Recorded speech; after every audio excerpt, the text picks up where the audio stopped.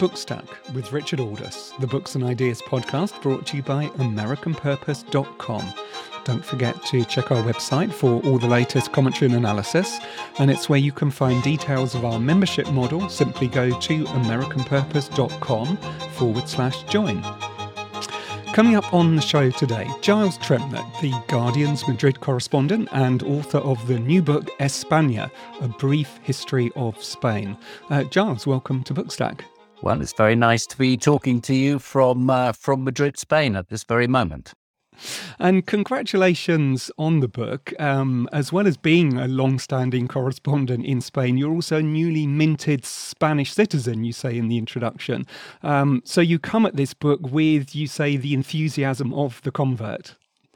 Indeed. I like to sort of lay my cards out before at the beginning of each of my books. Yes, I have the enthusiasm of a convert, but I also have the experience of someone who's actually lived in Spain for 30 years. So this isn't just a kind of newbie's take on Spain by any means, but let's say that enthusiasm is informed by decades of living in what is now my homeland.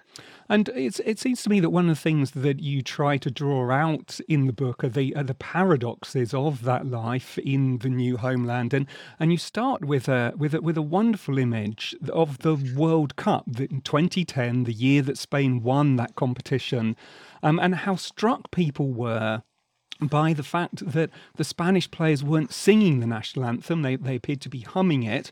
For the very good reason you point out that the Spanish anthem actually has no words, and that tells us a lot about the history of Spain, you say.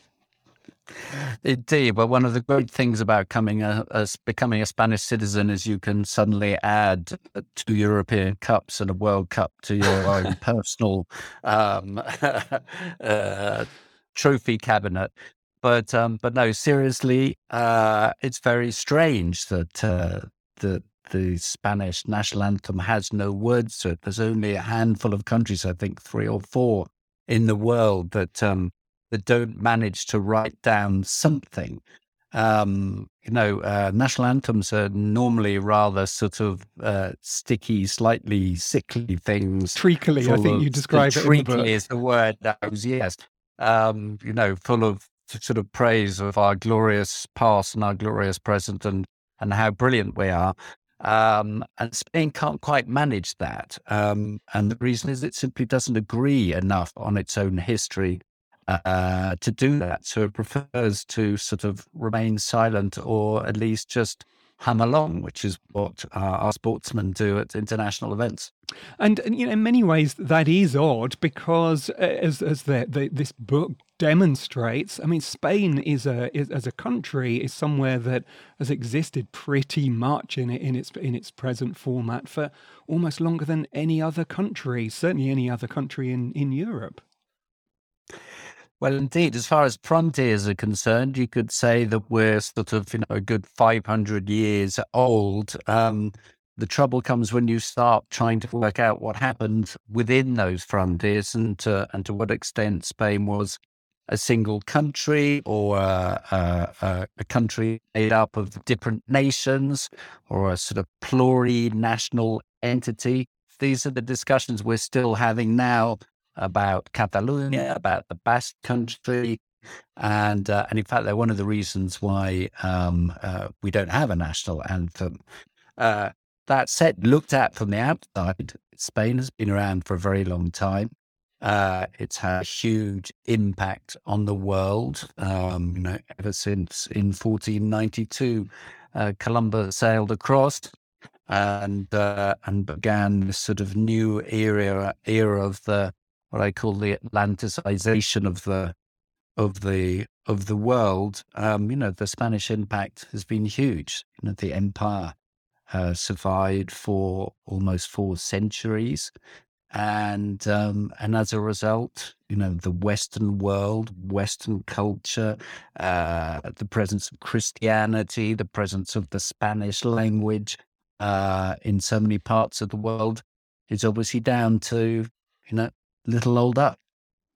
And it is something that you do at the beginning. You lay out these three really significant areas of cultural influence, both incoming and outgoing, that the Iberian Peninsula of Spain and Portugal has, that it's rooted to Europe in the Pyrenees. It's where the Mediterranean meets the Atlantic.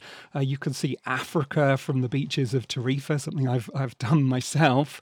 Yeah. And from the northwestern coast, you have what you describe as these circular winds that, as you described just there, that carried Columbus to the Americas and back.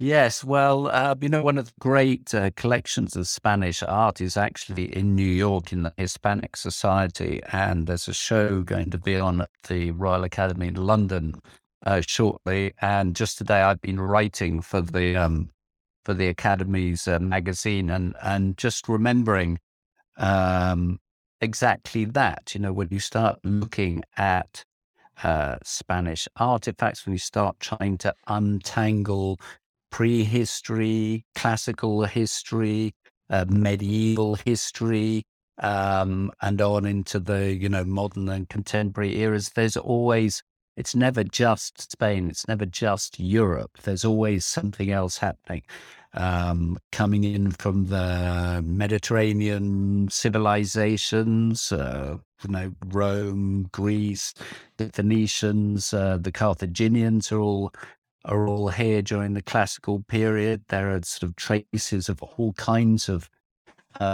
cultures in prehistory that come from Africa, that come from the far end of the Mediterranean, so from Asia and from Europe as well. And of course, as soon as that first journey is made across the Atlantic, then a whole other factor kicks in. And, we can talk on a more global scale and think about the Columbian exchange of plants and animals and diseases and all these amazing things that happened, partly because of Spain and partly to Spain, because Spain just sort of happens to be, I call it a pivot. It's a sort of pivot point where these things pass through, and sometimes Spain itself is simply sort of pushed around by what I call these winds that blow in, and sometimes itself is doing the pushing and changing the world as it goes along.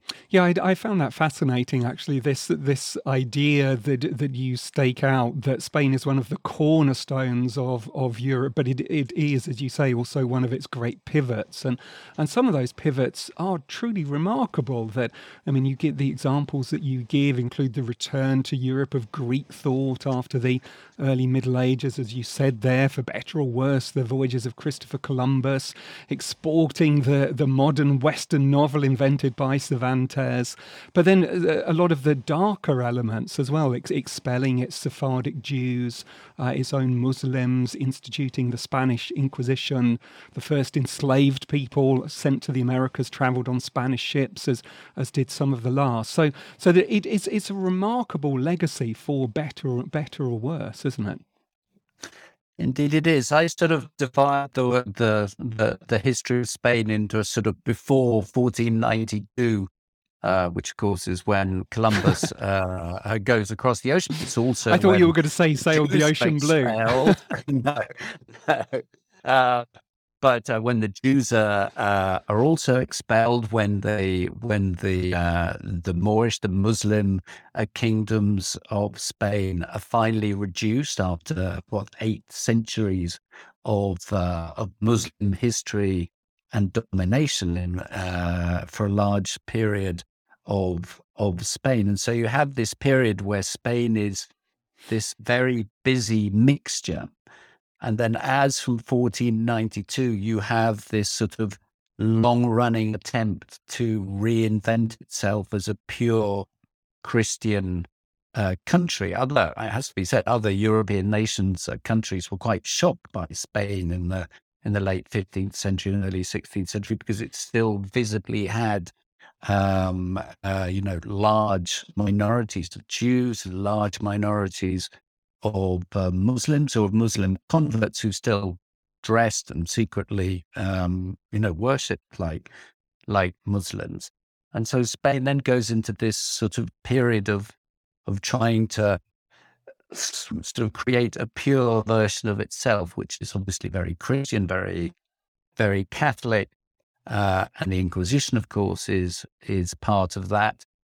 But again, that mixes with this idea of Spanish exceptionalism, that the reason Spain has this massive empire is simply because God wills it, that God realizes that Spaniards are the people who should be going out there and ruling the world and changing the world for the better. And so those sort of two things, I think, like all sort of dreams of national exceptionalism, and we're two people of British origin speaking at the moment, so we can do this, eventually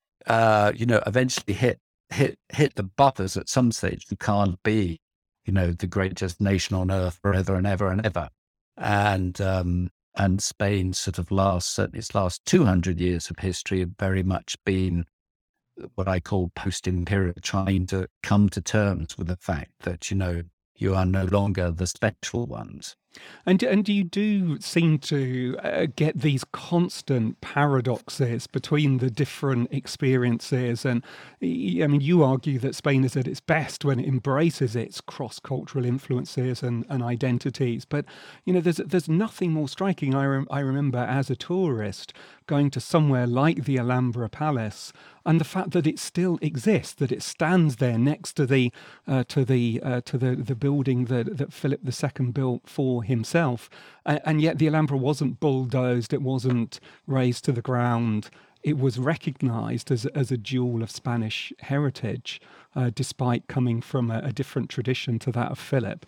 So those kind of paradoxes seem to be woven into Spain's very history. Indeed, and you're right. It's curious the way that there was always an appreciation, especially in the years of the Reconquista, those 8 centuries when the Christians were slowly pushing south and pushing the Muslims out of Spain. And there's always moments of spectacular delight when they arrive in a new city and can finally occupy one of these great buildings. It might be Alhambra, or it might be the Alcázares in Seville, which they've only seen from a distance, or they've heard about, or their envoys have gone to, and they really, want it and appreciate it, and in fact spend a lot of money later on, sort of conserving these places.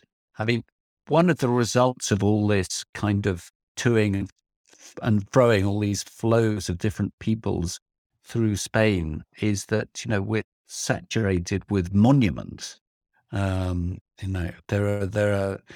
constantly amazed by, these small towns you can go to, or even villages where you will discover, in a place with 200, 300 inhabitants, they have, a medieval castle and a Jewish graveyard and a Muslim this or that and a Gothic something else. And Spain has a sort of a delightful problem, which is how do you look after all these things. And it is also in the book is an opportunity for you to revisit some of the things you've written on before. Isabella, for example, of Isabella and Ferdinand fame. And there's some wonderful moments in the book. For example, where you see her elbowing the former king's daughter out of the way to seize the throne. So there's a lot in here about the kind of the viciousness of Spanish politics and dynasties and so on. Yes, well, there are a lot of exceptional monarchs along the way. Isabella of Castile obviously is one of them. There's incredibly powerful 15th century queen regnant. Really the first of the great queens regnant of Europe. We think of Victoria and first Elizabeth of of England or in Russia. But actually, when you look at Isabel and you try and find Isabel, when you look at Isabel and you try and find who her role models might have been, the page is empty. There are no other great queen regnants in Europe before her, not with that much power. So she really has to make it up. And there are always arguments about whether history is about individuals or sort of huge cultural and social flows. I like to think of it as a mixture of both things, and there are moments where exceptional individuals turn up and change the course of history, just as you can change the flow of a river by dropping a rock in it. And Isabella, together with Ferdinand, it has to be said, is certainly one of those people. Let's talk about one of those individuals from the 20th century, Franco, who remains controversial to this day. I mean, kind of when you talk about those movement of ideas, but also of individuals, at one stage you describe Franco as being part of the clash of global ideology, is what's going on in Spain. There, how do you assess his legacy? How do you assess Franco, the Civil War, but also his period of rule? Well, it's funny because I'm now actually working on a new biography of Franco, which is forcing me to think very, very hard about all this. And I'm sort of coming to the conclusion that actually two things are happening at the same time. One is we have this sort of century, the 20th century is the century of the great clash of ideologies, where we have communism, we have fascism, and sort of, or as one historian Wag once put it, where fascism fights communism and capitalism wins. But in Spain, that meets also this sort of long period, post-empire period, where Spain is bitterly inward looking, asking itself what's gone wrong, trying to deal with this idea of its own exceptionalism. And Franco, in many ways, is the death throes of that. It's like a sort of, I don't know, it's like the final death throw of a dying body. It's the last attempt to sort of recreate Spain as the sort of imperial dreamland. It's almost the sort of necessary end to a process so that Spain can then start again afresh in 1975 when he dies, and it becomes, a functioning democracy, and everything starts to look up again. So Franco is at once both very Spanish in that sense, and in the personal sense, because his own family sort of represents this tension in Spain, one between his very liberal, sort of progressive father, but dictatorial in his sort of attitude, patriarchal in his attitude to the family, and this very sort of pious, Catholic, conservative mother. They actually represent these two strands in Spanish history who've been clashing by that stage for a good century or more. And at the same time, the ideologies, fascism in Franco's case, are sort of providing a kind of moral support, shall we say, or a political weight to something which is already happening in Spain, and can just sort of latch onto these new ideas that appear. And what about King Juan Carlos? You mentioned the transition to democracy there. It was very striking at Queen Elizabeth's funeral that the Spanish media were tying themselves in knots about his presence at the funeral, the meeting with his son, the current king, and so on. What becomes clear from your book, the disgraced figure perhaps that he is today, in the larger sweep of history, he's a huge figure. And it's difficult to think of many dictators who actually hand over power voluntarily and facilitate that kind of transition to democracy. Indeed. I mean, Juan Carlos is very much and rightly in the doghouse at the moment for various things that he's done, particularly financially. But history will be very kind to him. History will be very kind to him because he was what I call the last king of Europe, or at least the last European king, in the sense that in 1975, Franco has already appointed him as his successor, and he is handed the powers of a dictator. And so, rather like an absolutist monarch of the 18th century, he is suddenly the most powerful and absolutely powerful person in Spain, who could reign like an old-fashioned monarch if he wanted, but instead leads this process of transition to democracy, which is by no means as perfect and blood-free and sort of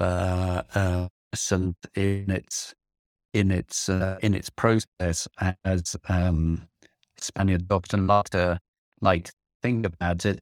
I mean, there's actually evidence increasingly of the king himself sort of, let's say, manipulating the process to make sure that the Republicans don't do very well. Recently has come to light a letter where he's writing to the Shah of Iran saying, we need money to fund the centre-right party because otherwise we'll have a bunch of Marxists, so please send cash. But please send cash, has got him into a lot of trouble later on in life. Though that sort of sending of cash has been, to him personally, rather than the sort of processes in Spain. But frankly, even that doesn't matter because in the broader, bigger picture, Spain had struggled for 150, 200 years to find itself and to find its path, its future path. That's what it managed to do in those first dozen years after King Juan Carlos took over. And and much of the credit goes to him. There's just no escaping it. So he will go down in history as a fundamental person in the history of Spain who basically did something very good, even if at the moment a lot of Spaniards do not like him and do not respect him. And where do you think that Spain stands today? I mean, when I look back to, for example, the financial crisis in 2008 and so on, that I know there was deep anger and upset in Spain when Spain was lumped in with the so-called pig countries, Portugal, Ireland, Greece, and Spain. Deeply offensive term for those countries that was seen to be economically close to bankruptcy. On the other hand, you have these kind of moments of great grandeur, I suppose in some ways if we come back to football, symbolised by Spain winning the World Cup, the dominance of Real Madrid in the Champions League and so on, although I know that's not popular in all parts of Spain. Especially not in this house, but anyway. So what is the kind of the balance? Because on the one hand, you seem to have these kind of moments of kind of humiliation, but on the other, this sense of Spain as a great country, and with this sense of grandeur too.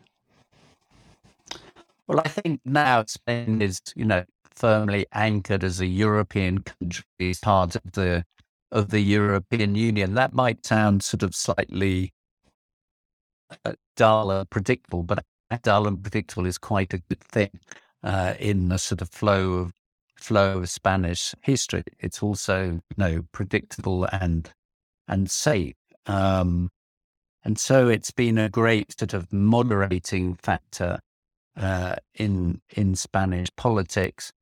I personally still feel, that Spain can do a lot more. We still have along with other countries in Southern Europe and the United Kingdom. We have a sort of a large wealth gap, which I think can probably be closed quite easily and advantageously to to the overall health and wealth of the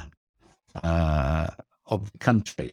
But overall, one of the beautiful things about democracy, and Spain can say this because in its memory, it knows what it's like not to have it. Great thing about democracy is that you can, have vigorous, ideological punch-ups, but they're only verbal, and they're sorted out at the ballot box, and and then you just get on with it. Spaniards themselves have changed remarkably over the last 30 or 40 years. In many ways, it's a very liberal, progressive country, liberal and socially liberal, but often people think of it as a sort of dyed-in-the-wool, sort of hardcore Roman Catholic nation tied to, wedded to anything the Vatican says. But actually, this is, the country, one of the first countries to introduce gay marriage with full rights, including adoption. Recently, we also became one of the first countries to introduce euthanasia, for example.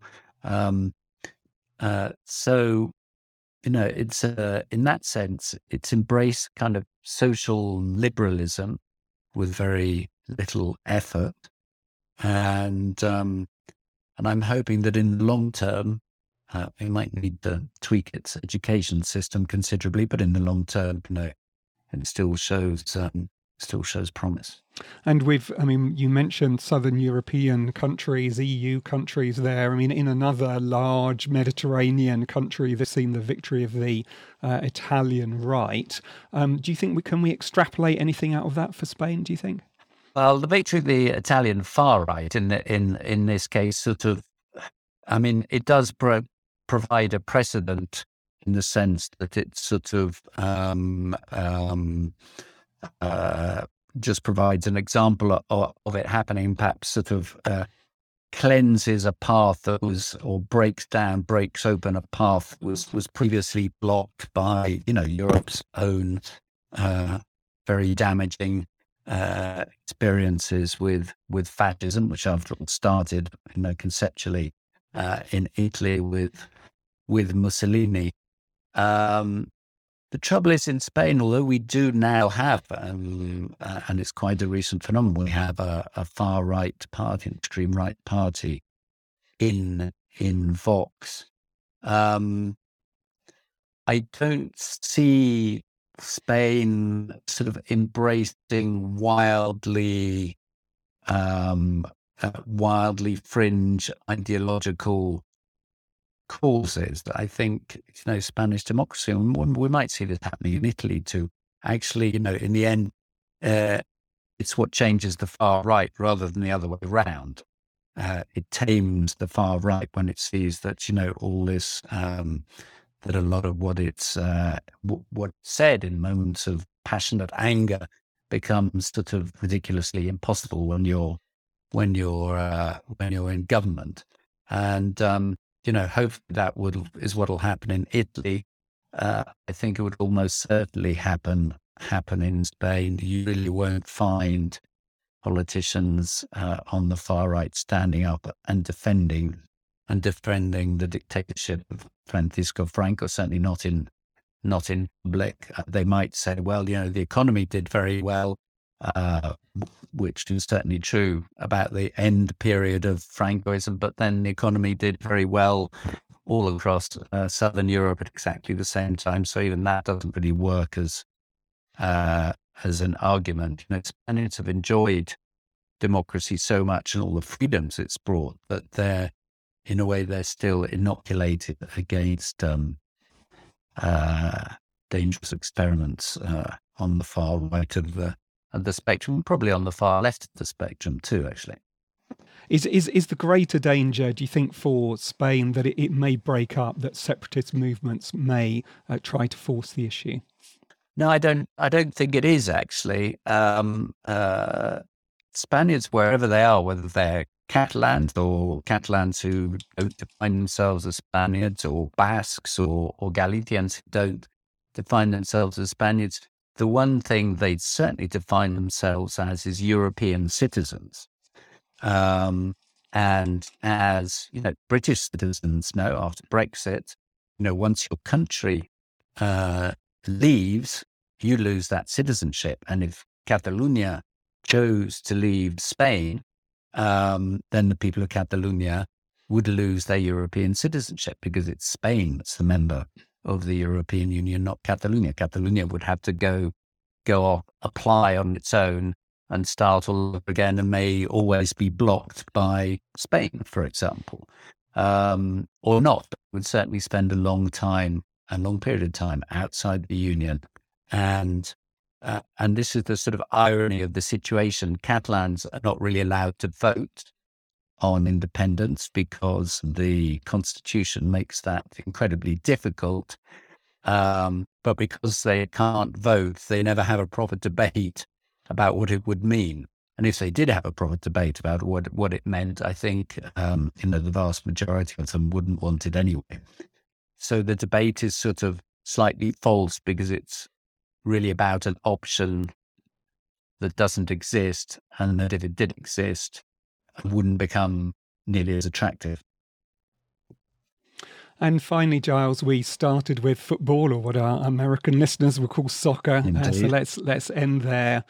Neither team is playing particularly well at the moment, but if it turns out that Spain are playing England in the final of the World Cup in December, which shirt are you going to be wearing? Oh, well, I think I've sworn loyalty to the Spanish state. I never had to do that because I was born British. I've never had to swear anything in that sense, and I would have to go with Spain, I'm afraid. Yeah.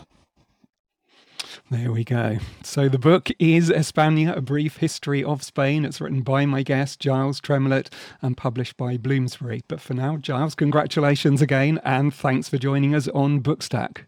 Thank you very much, Richard. So that's it from us this week. Don't forget to check our website, americanpurpose.com, and to leave us a review on your podcast app. The show is produced by Damien Marusik. Do join us again next week. But for now, this is me, Richard Aldous, saying thanks for listening.